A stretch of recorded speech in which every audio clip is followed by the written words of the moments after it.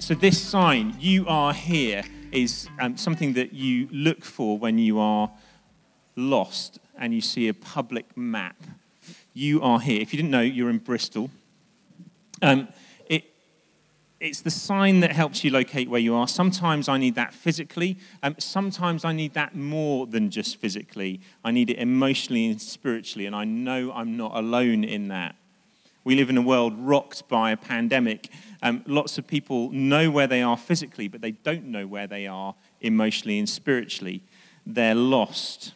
They need a home. This year at B&A, we're looking at home, what it means to us, how we find it. And this autumn, we've been looking at the Old Testament, explaining the concept of home through the stories of the Jewish exile in Babylon. And if you don't know the history and you want to understand the background, I'd encourage you to go to the website for our church, babristol.org, and to go to resources and talks. And then the talk that I gave on holiness starts with a 10-minute explanation of the historical background to the Jewish exile. And so if you kind of, like me, are used to flanneling and pretending that you know stuff, but actually underneath it you don't, it can be useful to get a bit of background information. And the beginning of that talk is a useful bit of background information. As the Jews were going through the disruption of the exile, people spoke out about what was happening and why. Their words were recorded and they were called prophets. They had a lot to say, and the purpose of today is to equip you to read the prophets by yourself at home.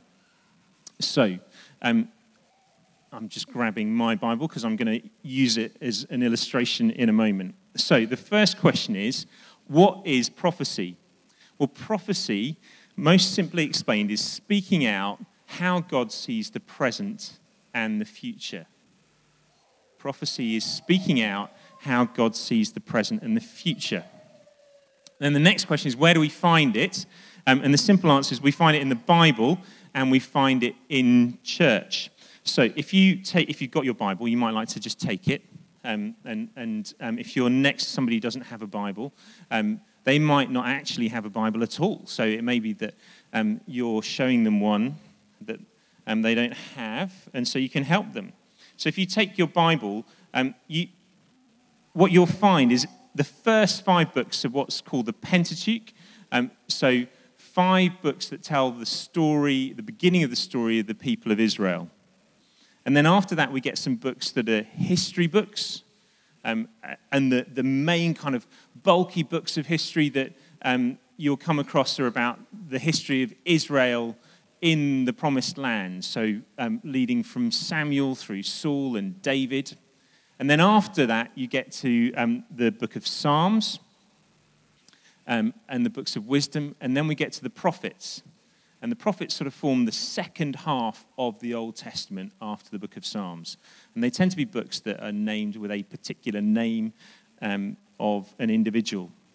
And then when you get to the New Testament, if you're kind of thumbing through, you can still thumb through if you want to. I can't do that because I'm holding a microphone. You'll see after that there are the Gospels, 4 of them, and then Acts, and then the epistles. Now, if we're completely honest, when we read the Bible at home by ourselves, how many of us jump to read the prophets? First off. Okay, so there you go. So if you're here and you don't read the Bible very often, what you'll have seen is that those who do don't necessarily jump to read the prophets first. So that's why I want to explain it to you so that you can read it by yourself, because it's part of the Bible and it's important. So I want you to hear it. I said that prophecy exists in the Bible and in church. Actually, in the Bible, we get one of the first accounts of the early church in Acts 11. If you've got your Bible, you can turn to it. You'll see when the church is gathering in Antioch, there is a prophecy that is given about a famine that's going to come. Okay? So prophecy exists in the Bible, existed in the church when it first started. So prophecy didn't stop when Jesus came. Okay? And then I want to give an example, a live example of how prophecy works today. So about 9 months ago, I was in a meeting and somebody shared this. This was a prophecy that was given by somebody who's part of the Alpha Network. You may have heard the Alpha course. I've shared this prophecy before. In a prayer meeting, this guy said, in 2021, I feel like there is mass migration coming into Europe, the scale of which we can't imagine. This will disrupt everything for our countries. It will change nations politically and morally, and the churches theologically as to how we respond. 2021, 2022, war breaks out in Ukraine. Okay? So prophecy exists in the church today. But what we're going to do today is we're going to look at how do we read the prophets in the Old Testament. You still tracking with me? Yes. Some measure of enthusiasm. Okay, so how do we read it? Well, how we read it is necessarily going to be different to how they saw it, because we live 2,500 years on from when they spoke it. So they, if you think about it like this, they see the future, and we look back at how they saw the future, and we look to our future as well. If you don't understand that, there's an illustration coming and some words. So there are three horizons of prophecy. There are 3 points to which the prophets were speaking, even though they didn't know it. And those 3 points are the immediate context in which they were speaking, what was about to happen, okay? Christ and his cross, and then the second coming. I tried to get those into 3 C's so that you can remember them. So 3 horizons, 3 C's. Context, Christ, and the second coming, okay? So if you imagine looking at a mountain range, you might not be able to pick out the different peaks as you stand at it from a distance. What you see is a mountain range. But once you get into it, you can see how it forms. So as it is for those who were speaking as prophets, they couldn't really see the definition of the mountain range in front of them, but they could see something in the future. But what we get is the capacity to see it side on. So we can see with hindsight what's fulfilled in the context, what's fulfilled in the cross of Christ. There's 2 C's on that one. I changed my C halfway through the PowerPoint, but then didn't come back to it. And the second coming. Okay? If you're struggling with this, we're going to root this in a passage in a moment, so you're going to get to experience it. And so as you... If you're kind of looking from the prophet's perspective, they can't quite see what's what. They just see the future. But because we have learnt with hindsight what has been fulfilled in the context of what was going on all those years ago and what was fulfilled in the cross, we can begin to pull out those things and to see what is yet to be fulfilled in the second coming. So I'm going to give a really practical example of that. If you'd like to turn to Isaiah chapter 11, if you check the cricket score, the Lord will strike you down. I have not been checking the cricket score since 9:45 this morning. Isaiah 11 and verses 1 to 9. He won't strike you down. That's really dodgy theology, in case you're worried.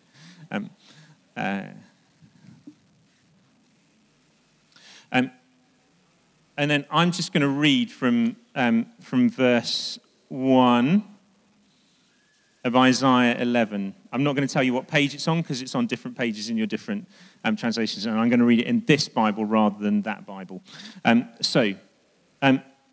A shoot will come up from the stump of Jesse. From his roots a branch will bear fruit. The Spirit of the Lord will rest on him, the Spirit of wisdom and of understanding, the Spirit of counsel and of power, the spirit of knowledge and of the fear of the Lord, and he will delight in the fear of the Lord. He will not judge by what he sees with his eyes or decide by what he hears with his ears, but with righteousness he will judge the needy. With justice he will give decisions for the poor of the earth. He will strike the earth with the rod of his mouth. With the breath of his lips he will slay the wicked. Righteousness will be his belt, and faithfulness the sash round his waist.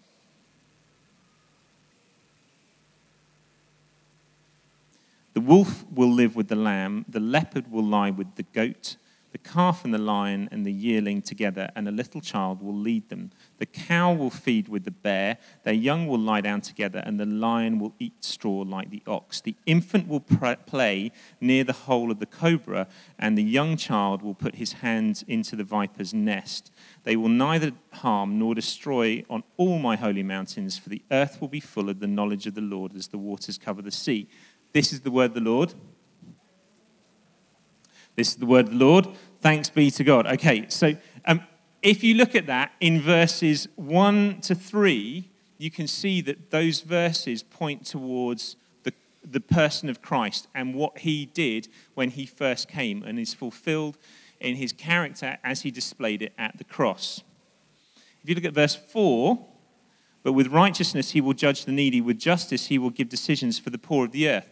We know that that is happening, but it hasn't yet happened, has it? So we know that that actually will be fulfilled when he comes back again. If we look at verse 5, we can see that that is actually fulfilled in him. So righteousness will be his belt and faithfulness the sash around his waist. We know that he lived with righteousness and faithfulness when he came. We're not waiting for that to be fulfilled because that is how he was when he came. Does that make sense? Yeah. Come on. And then in verses 6 to 9. Now, I don't know about you. I've got some children. When they were young, I wouldn't have encouraged them to shove their hand into a viper's nest. I wouldn't throw a goat over into the leopard's enclosure in the zoo. Even if you know Charles's jokes, it was probably very funny about zoos. He'll tell you that afterwards. I just wouldn't do that. So those verses are referring to what will happen when he comes and everything is made new. Yep. Does that make sense? Yes, it does. Excellent. So we read the prophets knowing that there's an immediate context into which they're speaking. Now, if you turn back to the previous chapter in Isaiah, the end of chapter 10, from verses 26 onwards, you'll see a bunch of names of places, and I don't know where those names are. And I'm paid to know where those names are. You probably don't know where those names are. So, and funnily enough, those verses, when Isaiah spoke, he didn't say, and that is the end of the 10th chapter of my prophecy, now chapter 11 starts. It's all together. And so when he was speaking and seeing things, he was seeing things back to here with that mountain range in the distance. So then the question is, how do we respond to the prophets? Well, the first thing that we do is we respond to the prophets knowing you are here. So you are here between the cross of Christ and the second coming. You are here.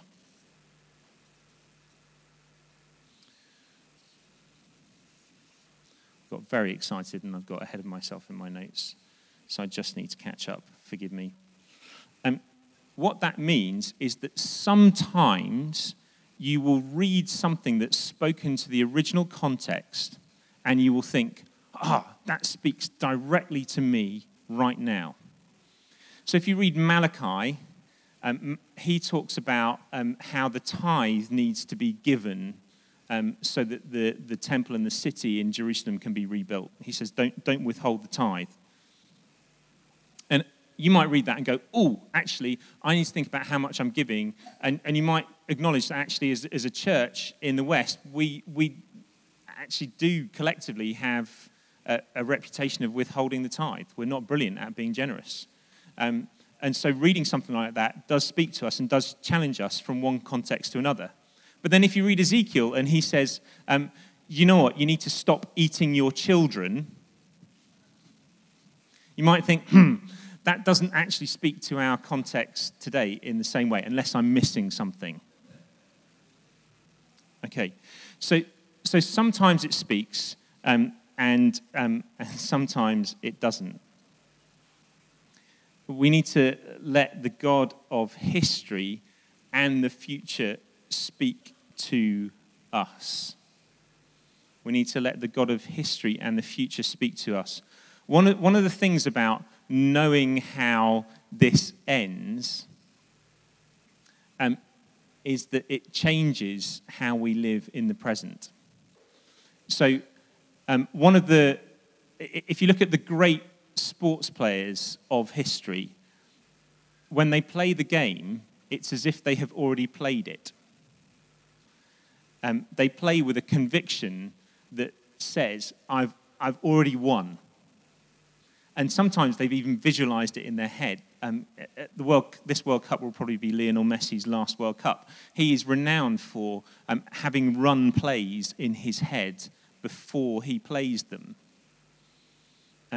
He has already scored a goal before the ball comes to his feet. We as Christians can live like that because we know how the end is going to be because it's written in the book. And so we join in with God, who wants to bring the future to us now, your kingdom come, your will be done, by being in the present and living towards the future, knowing how it's going to be. That's a little bit complicated, I know. But rooting and grounding it in reality.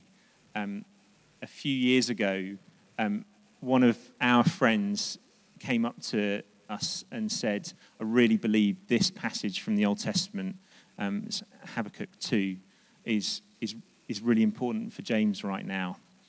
She didn't say why. She just said, I just sense God has that passage for you. And then Nikki went to a conference on the other side of the world, a Christian conference, and somebody came up to her and said, are you here for yourself or for somebody else? And she said, no, I'm here for myself. And she said, well, have you got somebody back at home who's also praying? And she said, yes. And she said, well, I think that person needs to hear Habakkuk 2. So funnily enough, I read Habakkuk 2. I couldn't make much sense of it, but I spent time wrestling with it and seeking to understand what God wanted to say to me through it. So prophecy happens in the Bible, but it also happens in the church. And we want to hear God speaking to us, because actually when we hear him speaking to us and when we hear him saying through the prophets, you are here, this is what is going on, it helps us to live now, and it helps us to understand how we are involved in him making all things new. Amen. So, what I would love you to do is, if you are on a team of a little church, can you confidently host your little church getting together? If you are here and you're not part of a little church, look for somebody who smiles at you and wants to welcome you into a small group. Don't feel like you have to say anything. And what I'm going to encourage you each to do please start moving, because I can talk over you, is to pick one of these three passages and to read them together. Not all of them, one of these three passages. And then to do the same thing that I did with Isaiah 11, and to look at which verses are speaking about the context, which verses are speaking about the cross and the work and the person of Christ, and which ones are speaking to the second coming.